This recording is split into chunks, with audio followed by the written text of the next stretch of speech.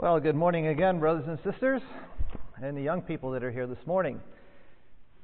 We come to the end of our study of James today, and the study of James is going to end now at a point where we left off yesterday looking at some of the issues about friendship with God versus friendship with this world. Friend of God, develop that wisdom of God from chapter 3, hates self-seeking and envy and tension and life.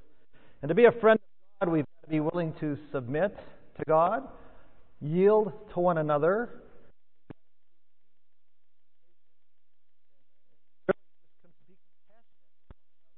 and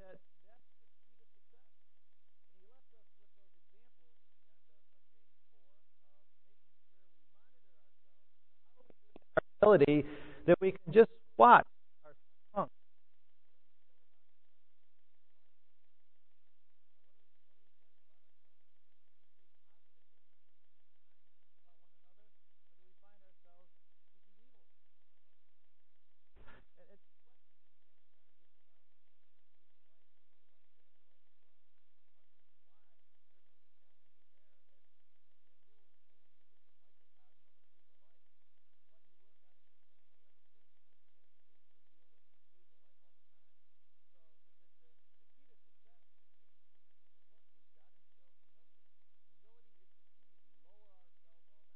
Same. That humility that's there. And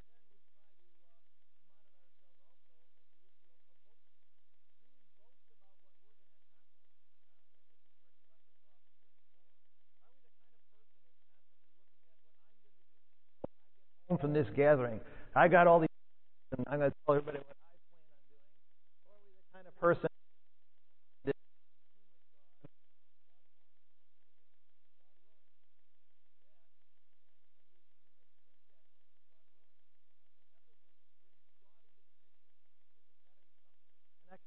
with ecclesia, with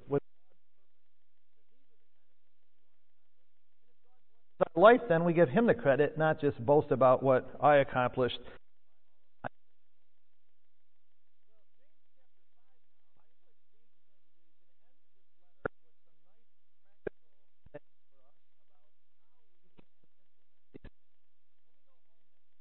How are we going to implement some of these policies of we treat each other? Partial about how we are in ecclesial life, not treating some better than others, watching what that tongue says over the next few weeks and being careful about what comes out of our mouth. And so he leaves off with some very practical things in this chapter about suffering. Everybody's going to have to experience in their life, patiently taking it. And then what a great thing to end on the notion of prayer. Talk to God. Take these things to God. Let Him know your concerns. And hopefully, if we take that single-minded approach, God will work in our lives. He will to help. So, James chapter 5, what he does is he has a little section right here where he goes back into the rich at the beginning of the chapter. He starts out with this warning to the rich. Now, these rich in James chapter 5, most folks would figure, well, in the first 6 verses, he is pretty hard on the rich. And when you read through those verses, when you see that, you come on, you rich, weep and howl for the miseries that are coming upon you. I mean, that almost sounds like the language of Joel or the Old Testament. So far astray, there was almost no hope for those people. Your riches are corrupted, he says in verse 2 there, and your garments are moth-eaten. Your gold and your silver are corroded, and your corrosion will be a witness against you, and will eat your flesh like fire. You've heaped up treasure. You've heaped up treasure in the last days, you see. And so he's pretty well writing these people off at this point. There's no mention in here at all of anything about brothers or sisters or anything. It's not until you get down to verse 7. For those of you who like to do some Bible coloring, you'll see that verse 7, he says, therefore be patient, brethren. And then again, you'll see in verse 9, do not grumble against one another, brethren. Verse 10, my brethren, take the prophets. And so it's almost like there's a changeover in the categories of people that he's talking to. So these rich may have been people that were just like that were the rich of the community that may have come into the ecclesia. They were having an influence upon the ecclesia at this point in time. But it's almost like James doesn't really even consider them real believers at this point, because he writes them off. So you're going to pay for what you've done. You've mistreated the brothers and sisters. You've mistreated the family of God. And because of that, the time is coming in which the persecution that was about to come, see, the rich were going to do that because God was going to go after them. What was happening, when you look at what the done here, you see in verse 4, the wages of the laborers who mowed your fields, which you kept back by fraud. I mean, this is the way they were treating their fellow Jews. They were not being kind and considerate. They were holding back wages, which we know in the Old Testament, in the law, that was definitely condemned. You had to be kind to the people that were working for you, whether they were slaves or not. God really encouraged kindness. And these wages, they cried out, and the cries of the ears of Sabaoth, right? You lived in luxury in verse 5, and pleasure. You've had fat in your hearts as in a day of slaughter. And now the day of slaughter was going to come.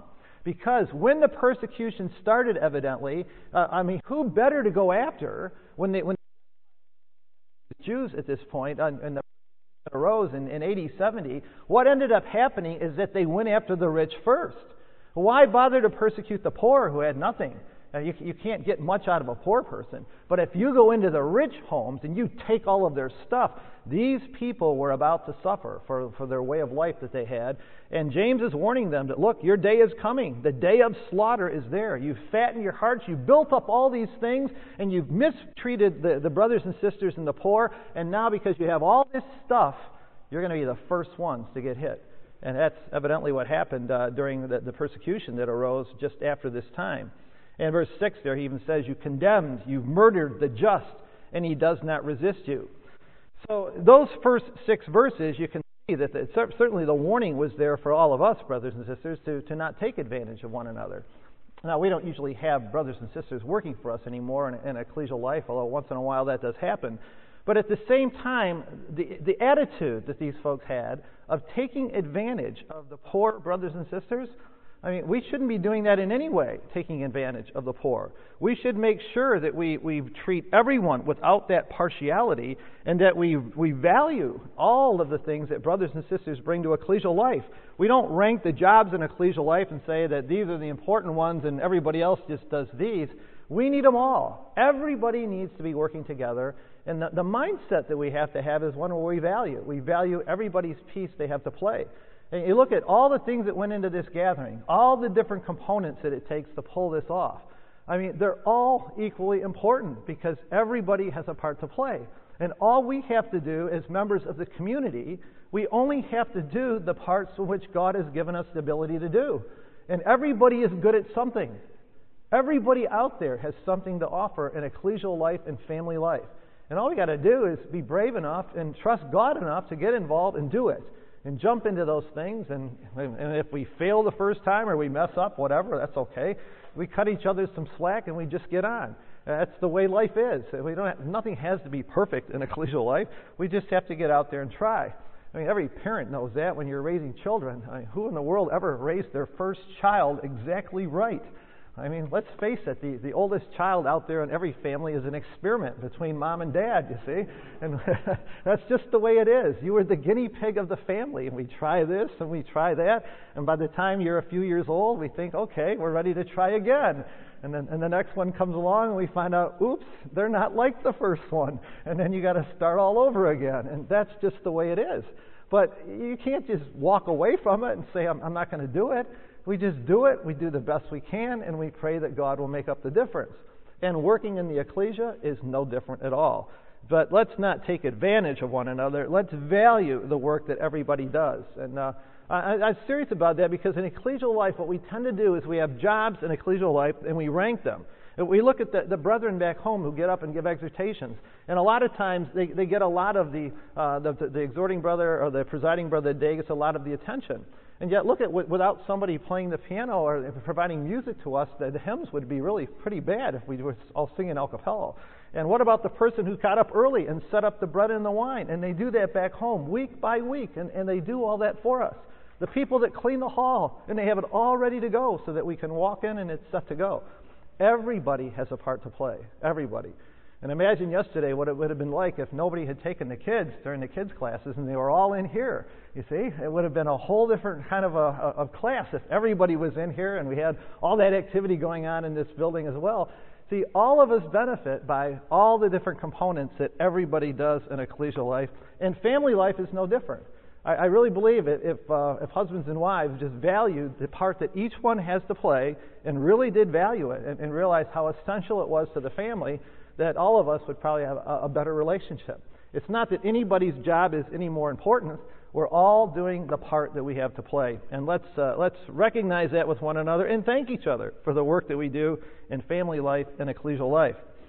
So, what happens then in the first 6 verses? If you had been a brother or sister in the ecclesia at this time, and you were living under the persecution of all these rich people, and the trouble that they brought into you, and how they had taken advantage of you, and they'd kept back the wages from you, and they were taking advantage of you left and right, I mean, the tendency would be there for us to want to take personal vengeance.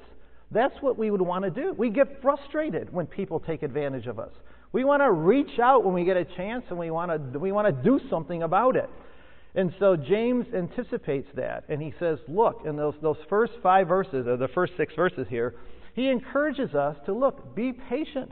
You know, the day is coming when the rich were going to be taken care of, but God was going to do it. They'd fattened up themselves for the day of slaughter, all right, but we aren't going to be the ones that slaughter them, you see. God will take care of those things in ecclesial life and in family life and in our job situations at large out there. So his encouragement to us, at least, the next section, starting in verse 7, is he then leads into this issue of look, for the brothers and sisters, God will take care of all of those people that are causing the problems there. But now what we have to do is we have to be patient. We've got to be patient. And he uses the common example of the farmer. Be patient, brethren, until the coming of the Lord. See how the farmer in verse 7 waits for the precious fruit of the earth, waiting patiently for it until it receives the early and the latter rain. You also be patient. Establish your hearts, for the coming of the Lord is at hand. Now, the coming of the Lord back then was certainly not the setting up of the kingdom. The coming of the Lord for them was going to be that something was going to happen. The Lord was going to come, and he was going to change their political and economic situation, which certainly did happen in the persecutions that arose during the first century at that time.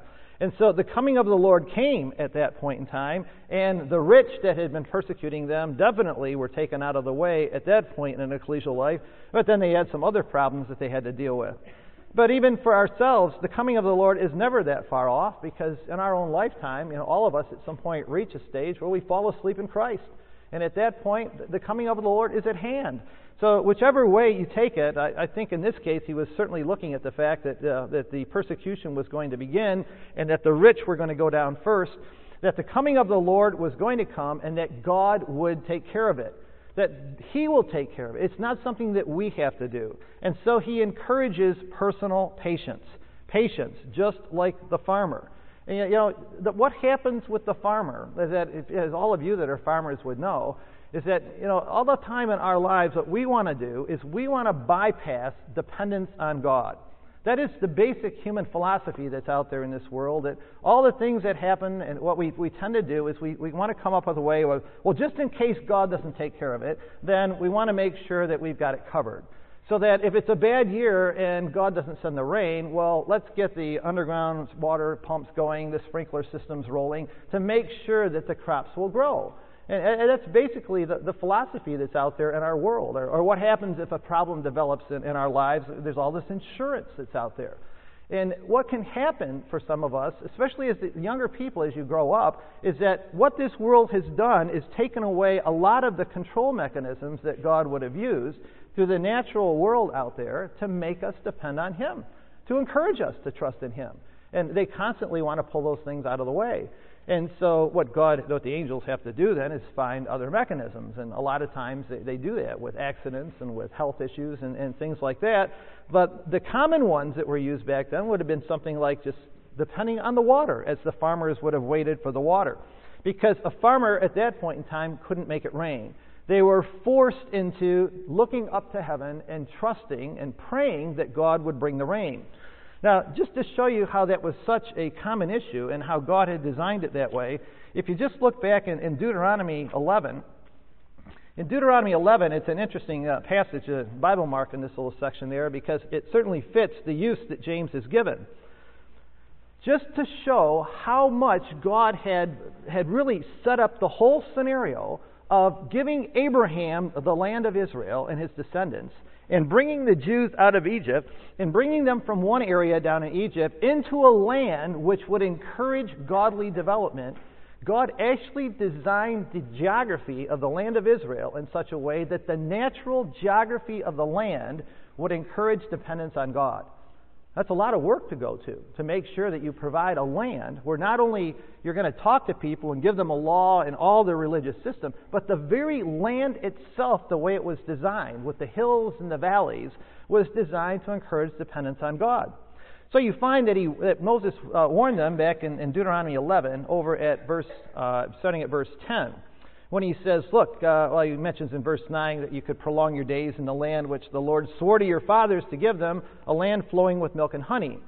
For in verse 10, the land which you are going to possess is not like the land of Egypt from which you have come, where you sowed your seed and watered it by foot as a vegetable garden.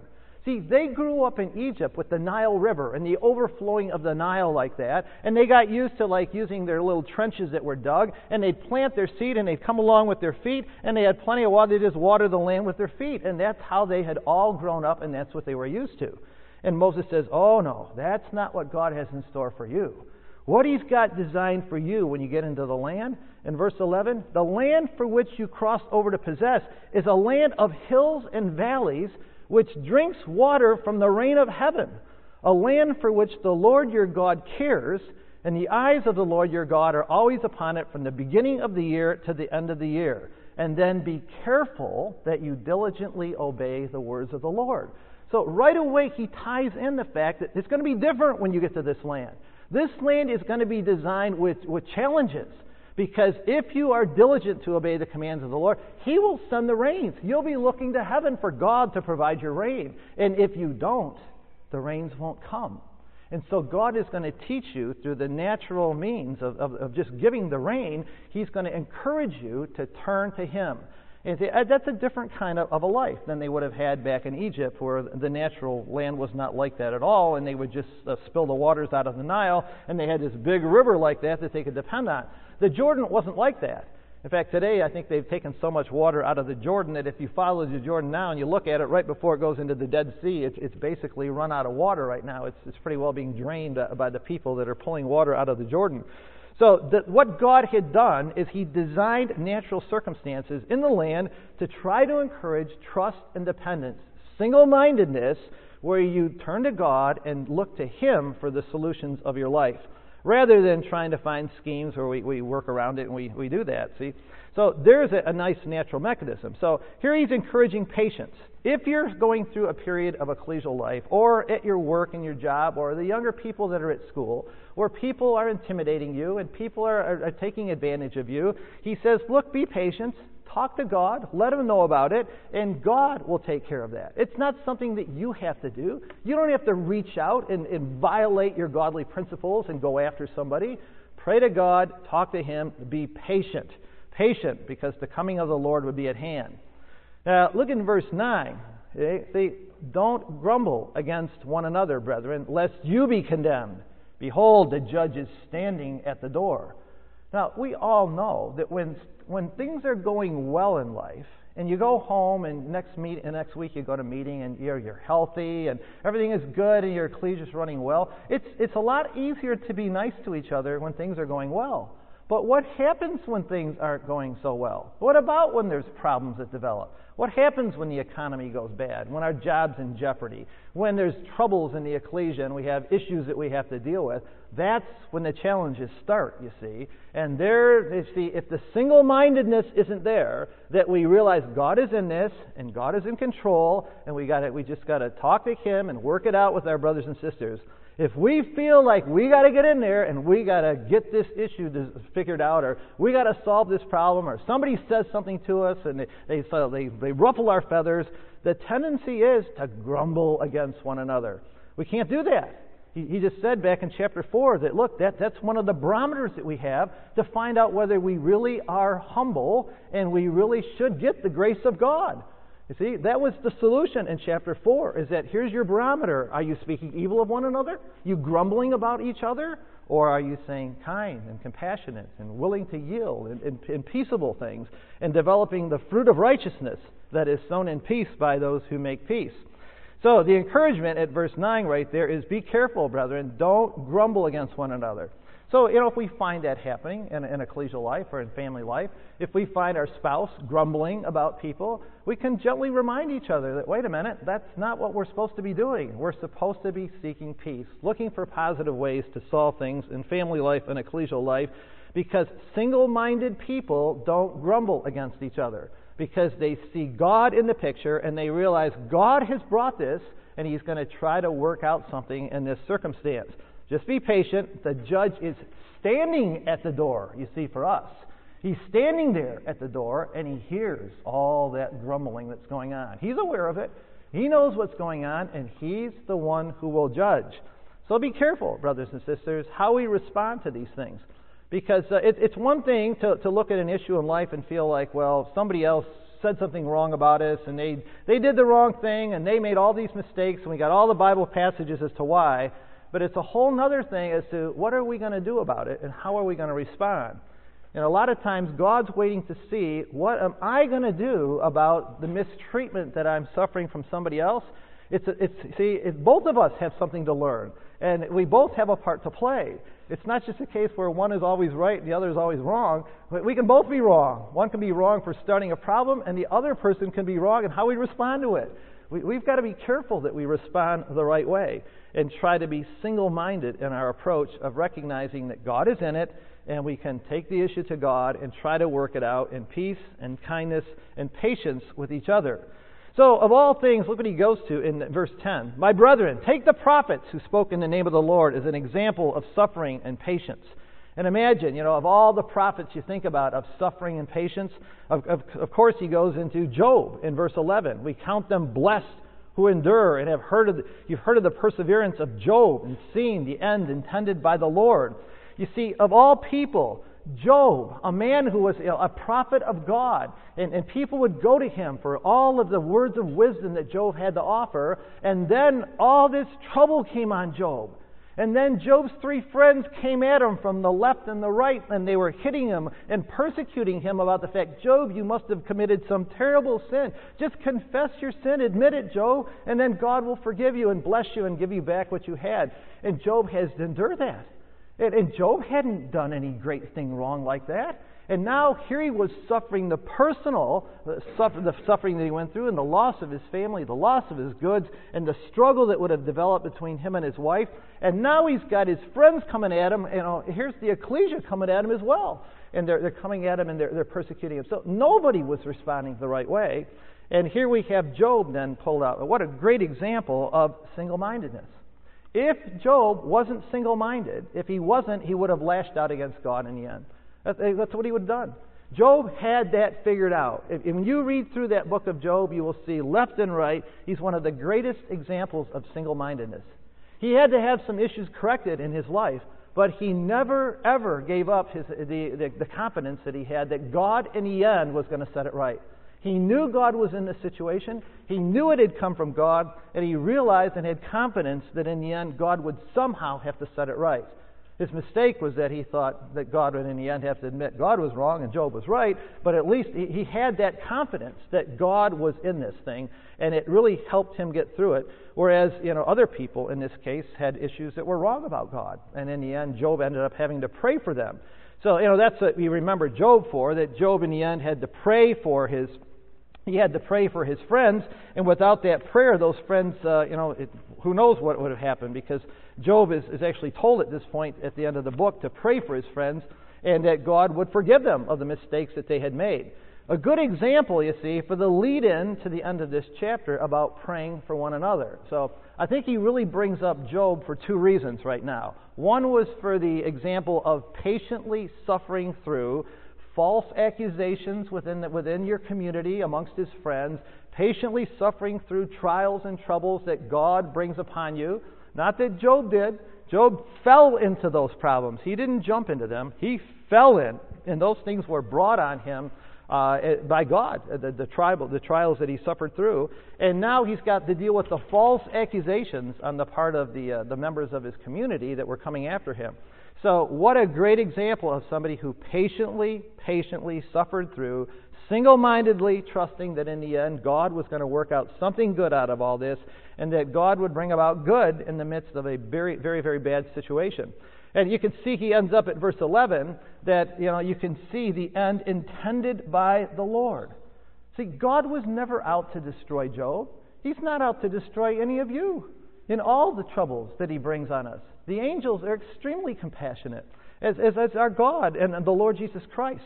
They're compassionate and merciful. He doesn't punish us according to our sins. That was the huge mistake of Job's three friends. He's extremely compassionate. He's like a dad. A dad doesn't go out and punish his children according to their sins.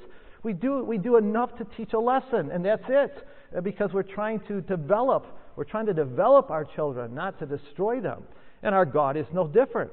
So he says, look, remember single-mindedness. Remember the end intended by the Lord. The Lord is very compassionate and merciful. And it helps us get through some of those things that God brings into our life, and the way the ecclesia responds sometimes, or our spouse might respond to us, or our children to us, or our moms and dads, where we think that we're having to suffer not only the problem that has come, but also the persecution that comes along with it, and all the false accusations. So in verse 12, you might wonder, what's that doing there? Why throw in this issue about, above all, brethren, do not swear either by heaven or by earth? This is one of those phrases that is definitely a Bible echo back to the Lord Jesus Christ's words in the Gospels. That's almost word for word, to not swear by heaven or by earth or any other oath, but let your yes be yes and your no be no, lest you fall into judgment. It's probably because the tendency would be that when the false accusers come, just think of Job. Think of what happened with Job's life. And what did his wife say? Curse God and die. You see, that's the natural reaction of people when we suffer persecution, and especially when other people are laying the false accusations upon us. It's just curse God and die, and it just comes, and the tongue, out it comes, curse God and die. So he says, look, be careful, brethren, when you're going through these problems, watch your tongue. Don't issue these oaths, don't swear, don't curse, don't put out things like that. Watch what you say. Is the power of the truth, the doing of the Word of God, powerful enough in our life that it's going to control our tongue when we're under pressure like that? So don't let it out. Just say yes and no, and that's enough, because any more than that, you may fall into judgment. And then in the last section here, in verse 13 to 18, is this section here about prayer. What a wonderful way to close out this book, because he hasn't said a whole lot about prayer all the way through the book yet, but this last part is certainly, he leaves this almost like for the end. About, look, when we're going through troubles, and we're going through persecutions, and we're going through family matters and ecclesial problems, talk to God. Talk to Him. That's our avenue to communicate to our Heavenly Father. He wants to hear from us. Take those problems to God. He listens, He hears them, and He will act. So James gives us some examples. Look, if we're sick, pray to God, you see? And if a member of the community is sick, then we get together and we pray for them. In verse 14, you see, if anybody's sick, we pray about them. Call for the elders of the ecclesia and let them pray over him, anointing them with oil in the name of the Lord. What a great way to bring about unity in ecclesial life. You look at illnesses that we go through in ecclesial life, and you're like, why did that happen? But from the angel's perspective, they bring a problem like that, and all of a sudden the things we thought were so big yesterday are now little small things, and now we have to deal with illness. And now, it's time to let go, let our guard down, humble ourselves in the eyes of God, and bring the ecclesia together. What a better way to unite an arranging board or an ecclesia when somebody is sick, that they come together and they pray together for somebody. It's a fantastic way to bring unity, where everybody at that point together is praying that God will solve the problem. And that's the way all these problems are going to be solved in the end anyways. And so God uses sickness to try to teach that lesson. And it's powerful. The prayer of faith in verse 15 will save the sick, and the Lord will raise him up. And if he has committed sins, he will be forgiven. So people who had made mistakes in the ecclesial life right now, some of the people that had been causing these problems and these troubles, evidently God had brought illness into their life. It's very similar to what you read about in 1 Corinthians 11 when Paul talks about the same kind of issues. And he says, for this reason, that many of you are sick and some of you have died. That the angels were bringing illness into people's lives when the ecclesia was in turmoil. And they were using that illness to try to get people to focus back in single-mindedness and bring unity back into the ecclesia and try to get people to work together. I mean, what else can the angels do? They can't make us get back together. They have to bring about circumstances to where we choose to do that. It's just like trying to make your children. You can't force a child as they're growing up. We can't force them to do the right thing. We can't force them to behave a certain way. Maybe when they're very small we can, but as they get older, we can't force them anymore. We have to develop that will within them, the love and the compassion, to where they will do it because it's the right thing to do. And from God's perspective, with all of the mechanisms that we have to try to circumvent God's work in our life today, with all the things that we have in our community of the running water and the watering the crops and our insurance programs and all that, what else can God do but bring illness into people's lives and hope that illness will in some way turn people around and make them face the bigger issues of life and bring about some ecclesial unity? So this is what he did back then as well. And the brethren would come together, the ecclesia would come together and pray for a person. And it's not like every time that they're going to make that difference, but it's certainly worth doing, and God listens. And he gives the example at this point of Elijah in verse 17, that Elijah was of unlike nature as ours. He was like you. It's not like Elijah was some gigantic Superman prophet. He was of the same kind of nature as us. He lived back in a time in which some were righteous and some were turning away from God. And he prayed earnestly that it would not rain. And it didn't rain on the land for 3.5 years. And then in verse 18 he prayed again, and the heavens gave rain, and the earth produced its fruit. You see, what a great example of a man who could make a difference. So brethren and sisters in our ecclesial life, when we go home, pray about these issues. Pray earnestly about these issues. Talk to God. Make it a matter of prayer every day, many times during the day, that God will help us solve these problems, that God will bring about this single-mindedness, that God will work with our children, that God will work with our ecclesia, and pray about these issues like Elijah did. Pray earnestly because God listens to those prayers. Prayer makes a difference today still, just as it did back then. It may not happen tomorrow. It may not happen the next day. Elijah prayed for 3.5 years that God would work in this community. 3.5 years he was waiting and patiently waiting to where enough people would finally be turned around. And what an example that we have of the difference between a single-minded Elijah and a double-minded Ahab, the man who was one of the best examples of double-minded characters, that when the rain doesn't come and the crops aren't there, instead of looking at this as an act of God and recognizing this is a time to change and develop the community, all he does is come along and says, Elijah, well, there you are, you troubler of Israel. That's double-mindedness, you see. That's what we do in ecclesial life. We pick somebody who's caused a little problem instead of recognizing God's involved, and we take somebody and we blame them for the problem. We say, oh, you're the one that's troubling this ecclesia. And that's so typical of the double-minded spirit that you see in an Elijah like that. So I think really it's a good way to end this letter, encouraging all of us, brothers and sisters, when we go home this week, to take these issues to God in prayer. Our economic situations, our health situations, our ecclesial situations, and believe that God listens to these prayers. It might take some time, but God is going to answer those prayers.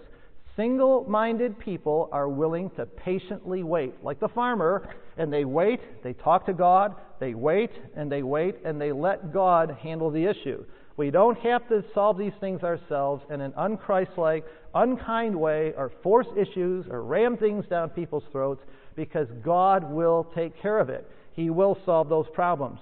And then at the end, the last couple of verses there, I mentioned them yesterday, but what a good way to finally end the letter, because James foresaw the fact that some of these people, in all the midst of this trouble, you know that when trouble hits ecclesial life, that our brothers and sisters and some of our young people, the tendency is for people to wander away. They don't want to be a part of an ecclesia that's fighting and warring and bickering and saying unkind things about each other all the time. Who wants to go to a meeting just to listen to that? Or to hear an exhortation that always tears everybody down? That's not what we come to meeting for. We come to be built up and encouraged that God's working on our life, that He can do it, that we got to believe He can do it, and find good, positive ways to work that out. And if the ecclesia is constantly tearing down and saying negative things, and we're talking evil of one another, our young people start wandering away. Our brothers and sisters, they start wandering away. And so James was hoping that this letter would make a difference, and that some of these people could be gathered back in. And he already foresaw the fact that there would be members in the ecclesia who didn't want them to come back. They didn't want them back because they would view them as part of the trouble. Maybe they were on the other side of the issue, and we're glad to have them go. And James says, wait a minute, that's not it. God wants all to be saved. And he reminds them that, look, if you find somebody who's wandered away and you bring them back, look at what you're like God. You're like participating in the work of the Lord Jesus Christ, that you will turn a sinner from the error of his way and save a soul from death and cover a multitude of sins. That's the work of the Lord Jesus Christ. You're helping to participate in that work by finding those lost sheep and bringing them back. And of all things in ecclesial life, brothers and sisters, don't give any reason for those lost sheep when they come back. Don't ever be the person who puts the stumbling block and encourages them to go away again. That's not what we want. We want to bring them back, and we want to bring them back in a very positive way. So this morning then, as we come to the end of James, we come to the memorial service and the bread and the wine. Here's our opportunity to remember the commitment that we made to our God when we were baptized, that we will join our Lord Jesus Christ in His death to sin and live a new way of life. It's a life to be lived. We take up our cross and we follow Him. We live His life. Single-mindedness, trusting in the Father that His way is right and that God will take care of those big issues, not us. We don't have to do those. Let's leave here this weekend trying to become a little more single-minded. Next week, practice that, of recognizing in all the events of our lives that God is in them and that God is in control.